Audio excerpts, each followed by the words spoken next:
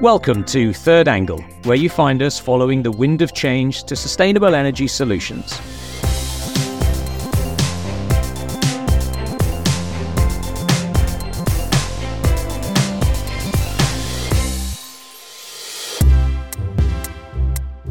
I'm your host, Paul Hames from industrial software company PTC.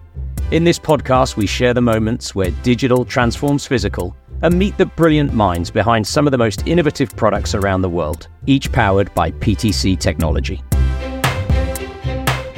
With the planet facing a climate crisis, we all know that the future of energy production needs to be green.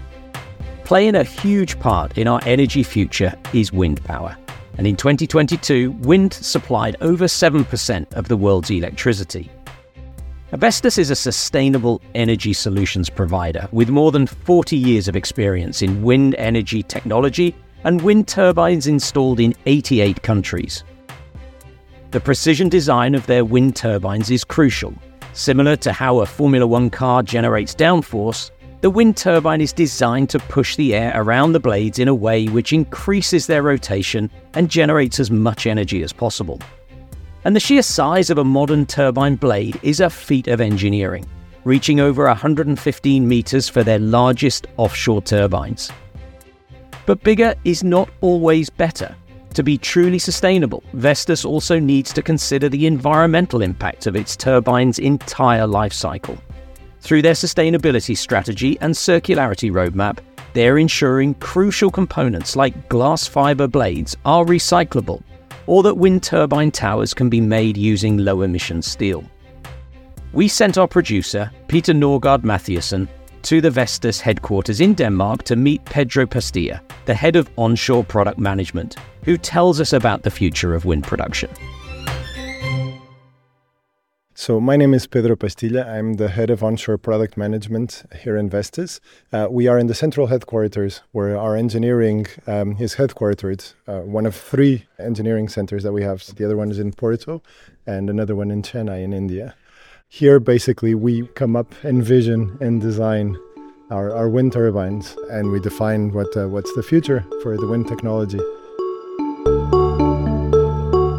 So Vestas and the roots of this company has a lot to do with its character.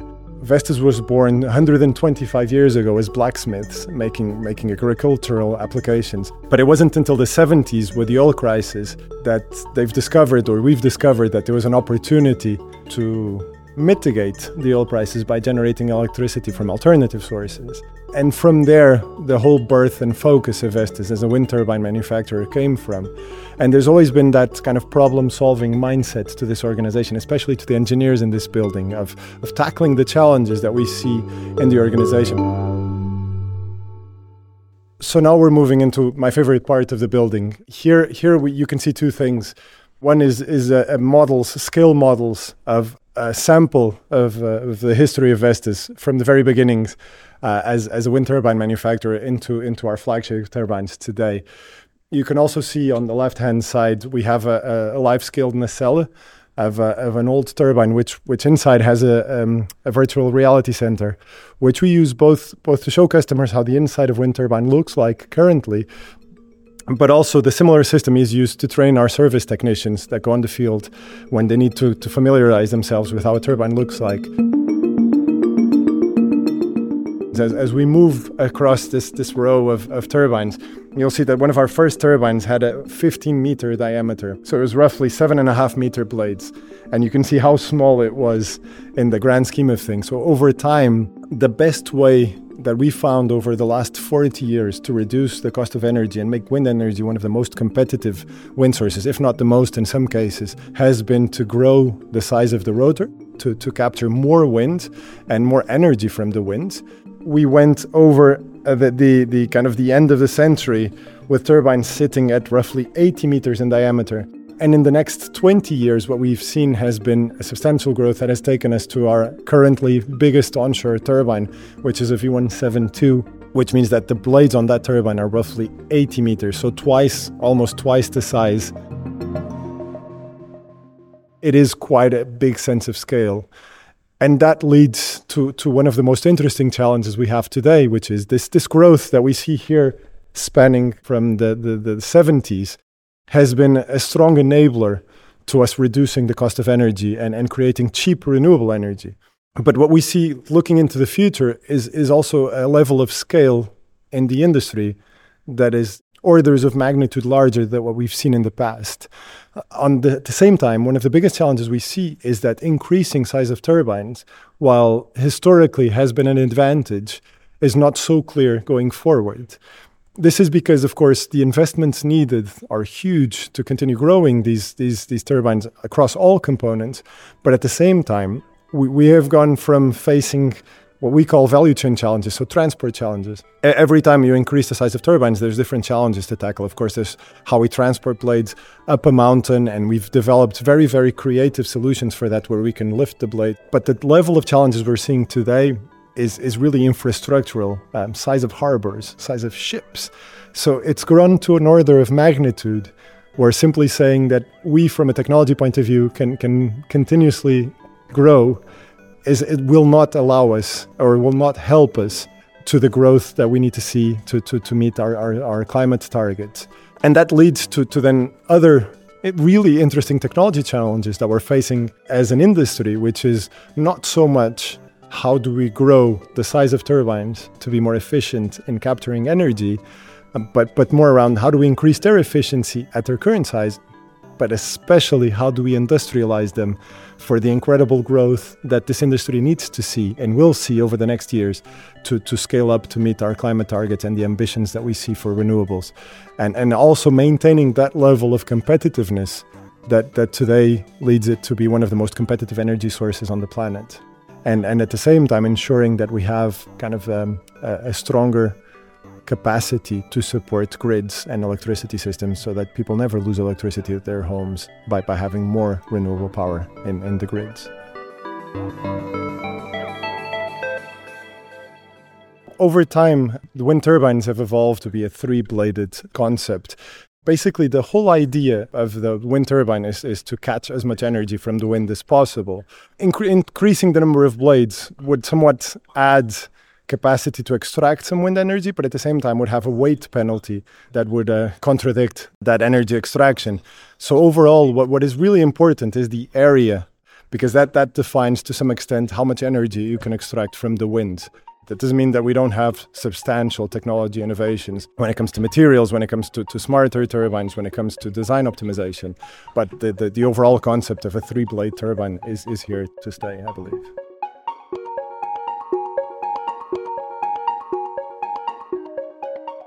So the typical wind turbine blade, like the one you see here, and this one is roughly 50 meters, it is built of glass fiber, and it has a number of reinforcements on the inside to ensure its structural integrity over the lifetime of operation of a turbine, which typically ranges from 20 to 30 years, sometimes often beyond that.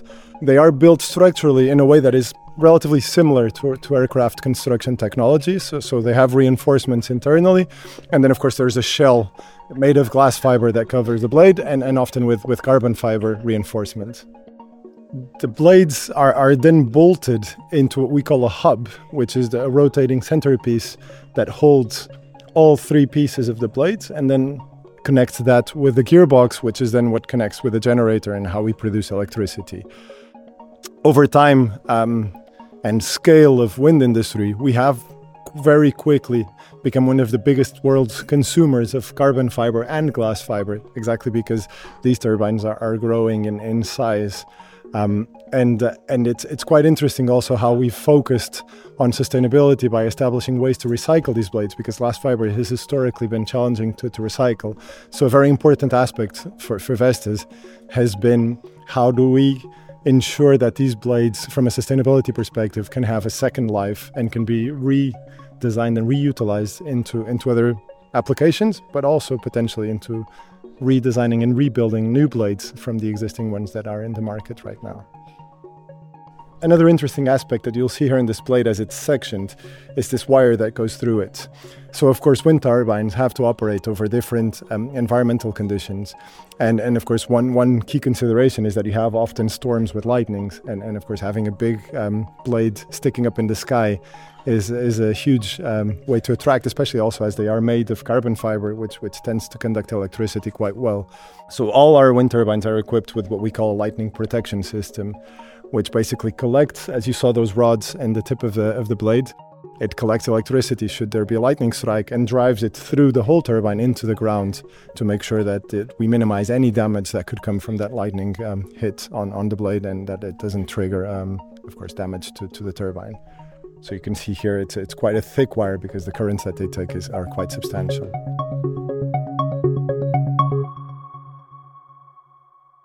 One key characteristic of wind turbine design is how we balance how fast the blades spin with, of course, the noise that they generate and the efficiency of their aerodynamic profiles.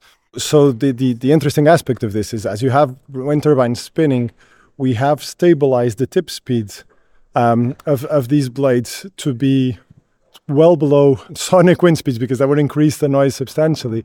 So there is an element of stabilizing wind speeds as the wind turbines rotate, to ensure that we don't generate too much noise in the production, which is a key priority for the introduction of wind, especially as you go closer to people's homes. And it is a key design driver for how we come up with the turbines and how we define their operating modes.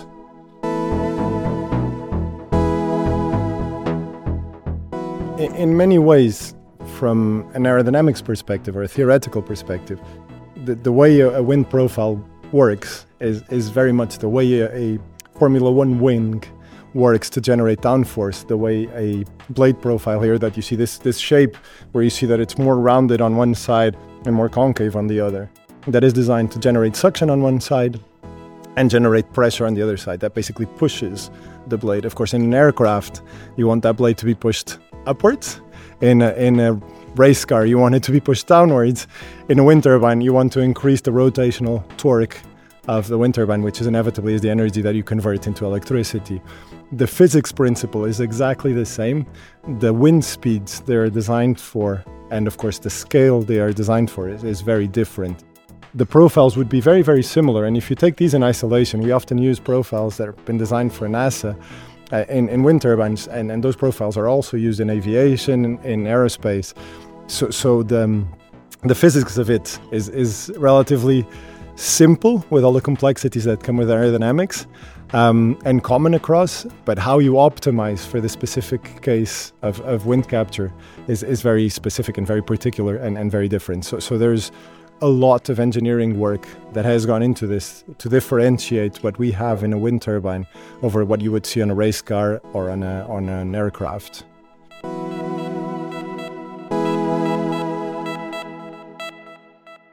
I come from a mountainous area in mainland Portugal, where there has been a lot of wind development, and there's a wind farm very close to my parents' house, which is Vestas turbines, and to me, it's just a natural evolution of the old windmills that we used to produce flour to make bread.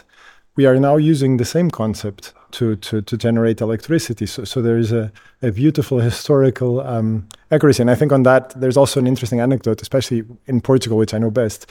When you drive around areas which have a huge wind turbine electricity production, you will often see that the areas where they're positioned are peppered with old windmills. So there's an interesting aspect to that wisdom that the people of a few centuries ago were able to detect strong wind resource areas and develop their own kind of local applications, where now we have advanced algorithms and we're considering machine learning and AI to continue that prediction. But there's a lot of element and respect for the wisdom that came from the people before that were able to put the old school windmills in the same locations that we now identify as optimal through advanced algorithms to install renewable energy wind farms.